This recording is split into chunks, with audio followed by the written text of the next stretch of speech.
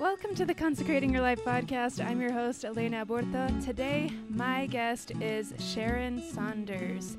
She is in my parents' ward, and everyone in the ward loves her. She's just so entertaining and so fun to talk to. Today, we talk about several slices of her life because she has lived and is living a wonderful, long life of peace and joy and so many varied experiences. Hi, Elena. It's good to be with you today. Yeah, thank you. You're one of the coolest people I know. Wow, that's so kind of you. Thank you. My name is Sharon Saunders, and the most unique thing to start with is Shaaron. My mother put two A's in there, so a lot of times people will think I don't know how to spell my own name, so they'll take an A out, and I'll go, "Hey, bring that A back." My mother gave me two of them, so I said, "Why did you do that?" And she said, "Because it was in the South, and so she said it's supposed to be a long A, and then she said it's like Aaron, the priesthood." I'm like, "Oh, Mom, please." No one ever called me Sharon except my Aunt Ruby. She's the only one, and whatever. But I've only found one person that had a double A in my life, and also it's been fun because it's an icebreaker with people. I can always something to talk to people about because they don't believe me that that I know how to spell my name. Anyway, so I was born in Portsmouth, Virginia, and my birth father was a Navy military in the military base there, and so my mother married 3 times, but all of them were military. So we moved as far as where I lived. I really moved constantly. So I was one thing that's interesting from a gospel standpoint. I know that so many people sing about the mountains on Pioneer Day and blah, blah, yada, yada. And I love pioneers too. But I'm a different kind of a pioneer because I'm a 6th generation Latter-day Saint from the East, which is very unique. Because in our family, the missionaries came what they called without purser script to Georgia, South Carolina. My family were poor peanut farmers.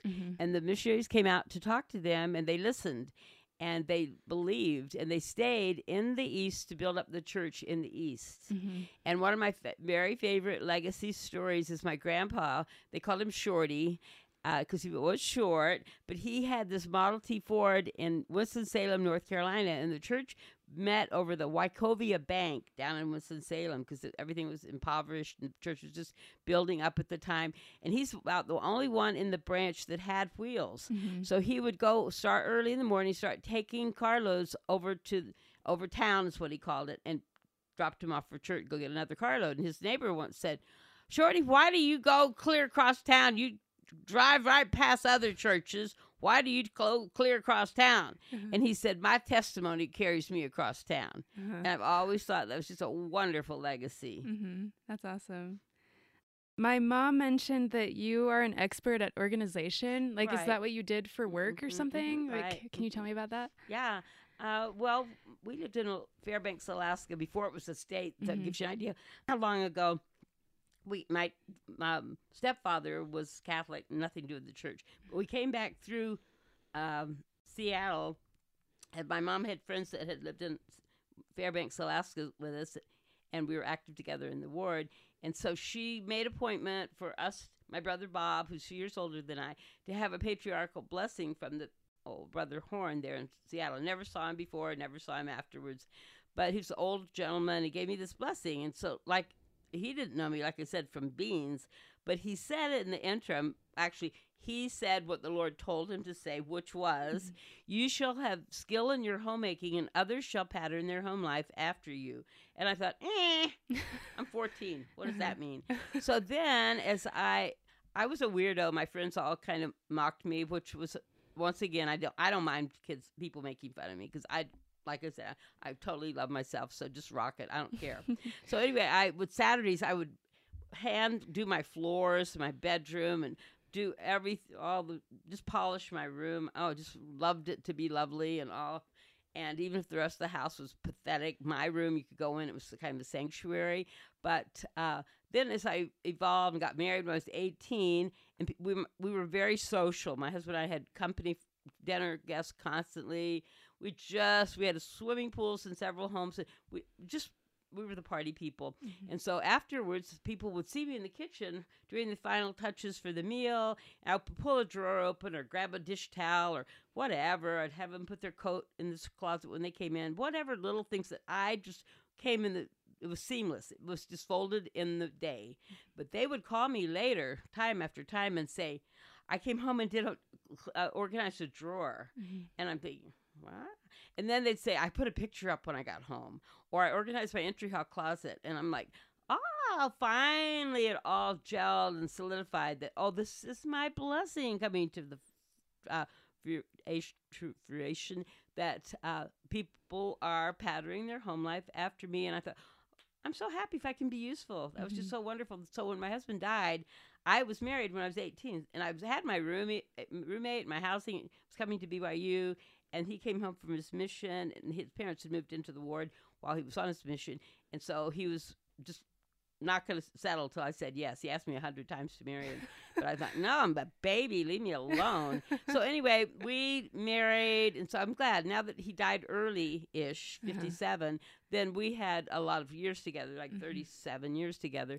And so, the blessing, I became an organizer because that was what I had developed. That was a God-given gift.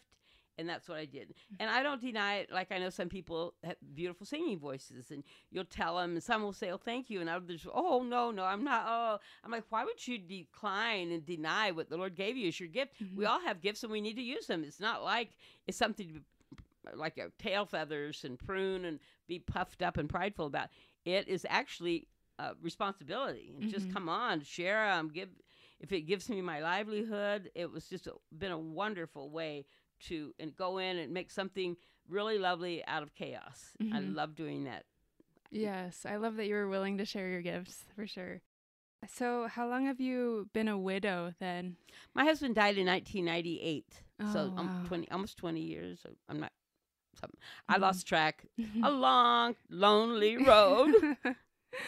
Yeah, how has that been like without him then? Lonely, but it works. I've learned to acclimate. I remember there was a woman in this ward. Her name was Marty Condi, and she just was all the Tessons live in her home now.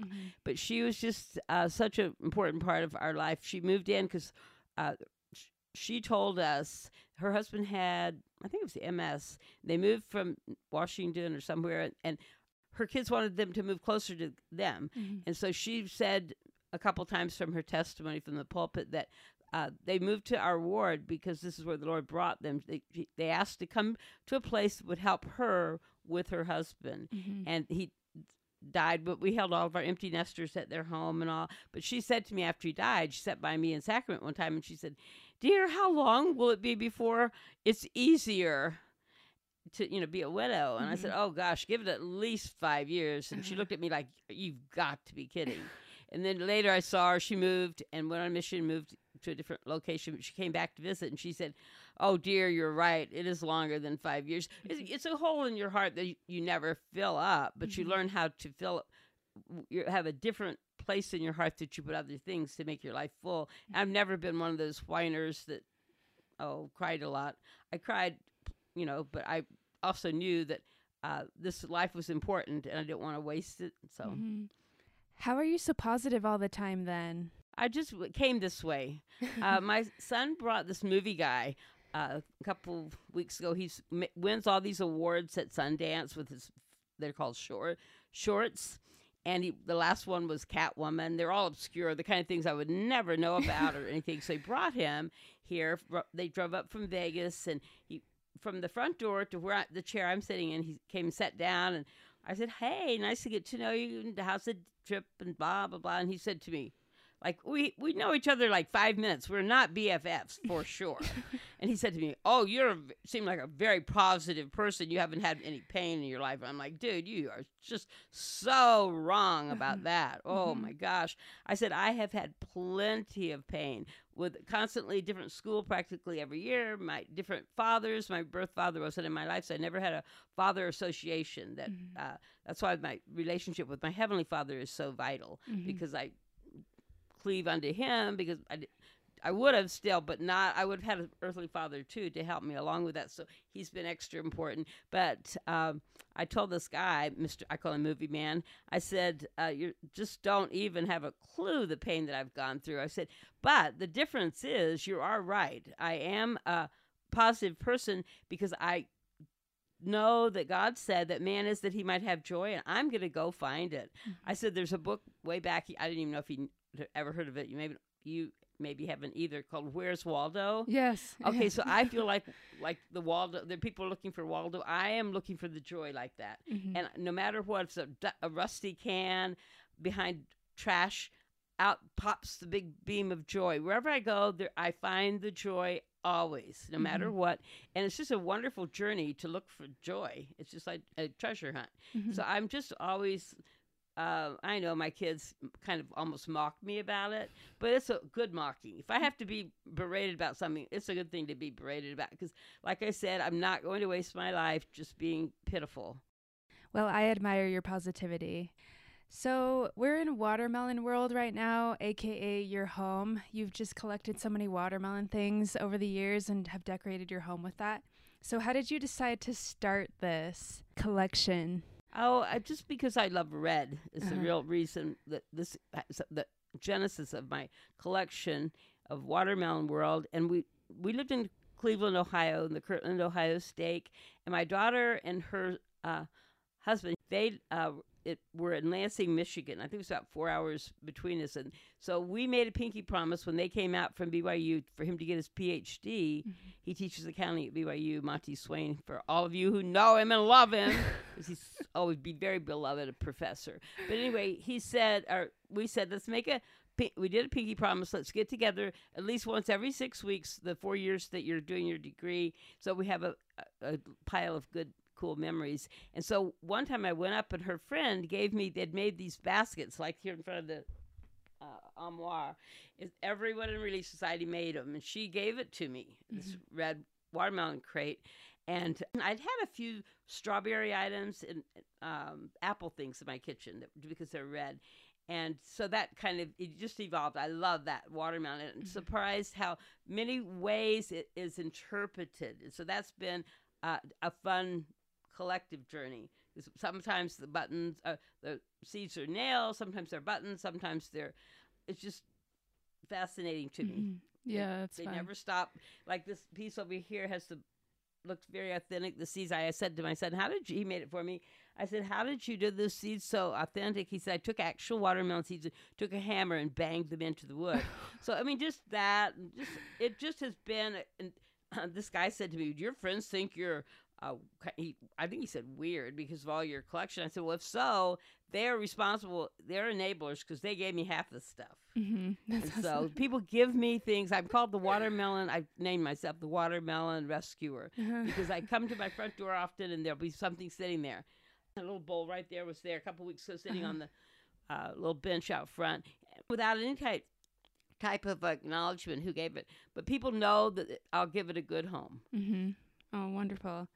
For my listeners, I'm going to post pictures of Sister Saunders' home on Instagram at ConsecratingPod so you can see her watermelon world. And you also have showed me that you have like 1 million journals that you filled out. Yeah. Like, what are they filled with?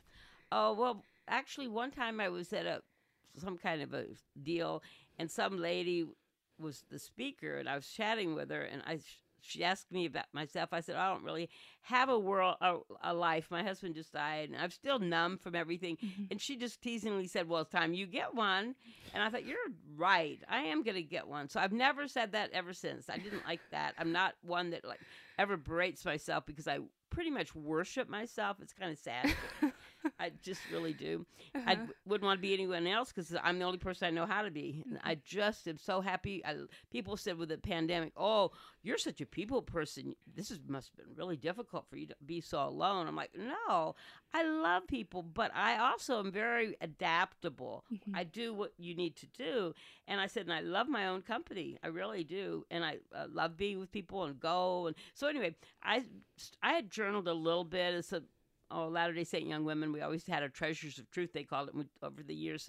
A little dabbling here, but I never stayed with it. So then I got really serious, I thought. And so I did, my daughter the other day, Mother's Day, the kids all did a Zoom call at 5 children. And my daughter said, when Mother we saw her collection of journals, she said it just took me by surprise because we are so blessed because not only has she lived this wonderful life, she has documented it for all of us. So I can't wait to read it. I said, you can't wait for me to die so you can read it?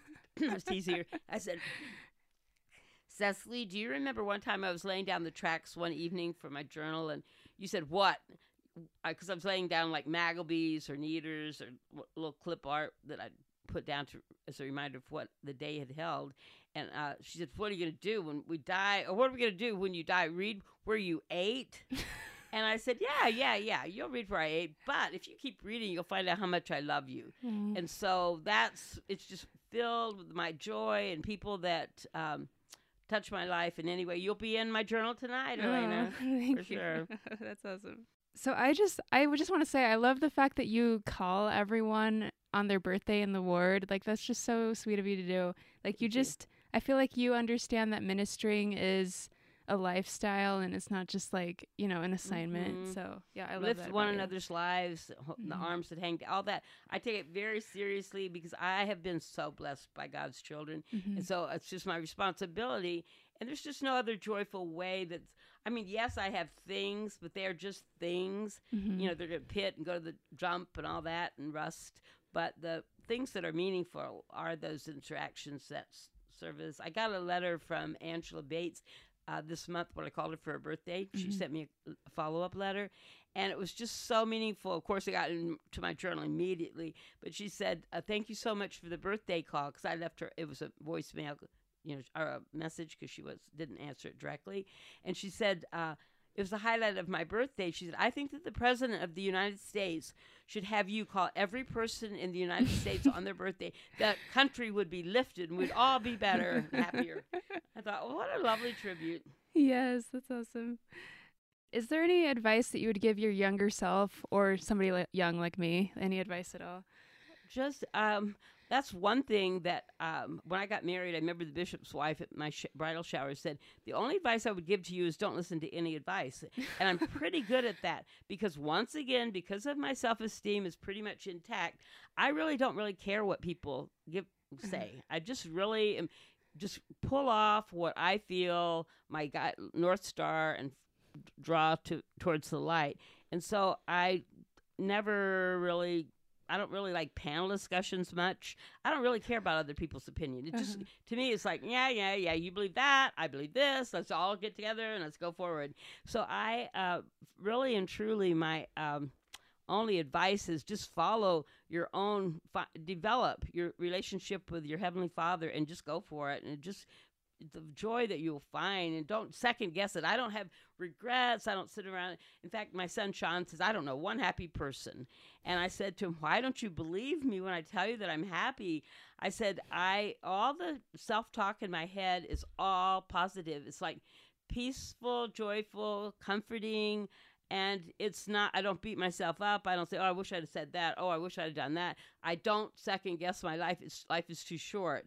And it's just, to me, it is a wonderful gift that I don't have to, I'm pretty perfect. No, it's not that at all, except that I trust myself. That's all. That's awesome. Yes. I like to ask all my guests this question, which is, what does it mean to you to consecrate your life to Jesus Christ?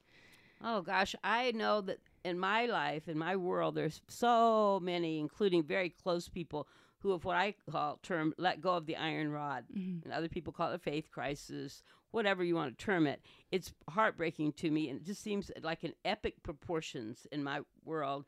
And yet I hear that the young adult wards, and you're that age and stage, you probably see that the parking lots are full. I'm glad to hear that, because I'm thinking, really? Because all the people I know don't go to church anymore.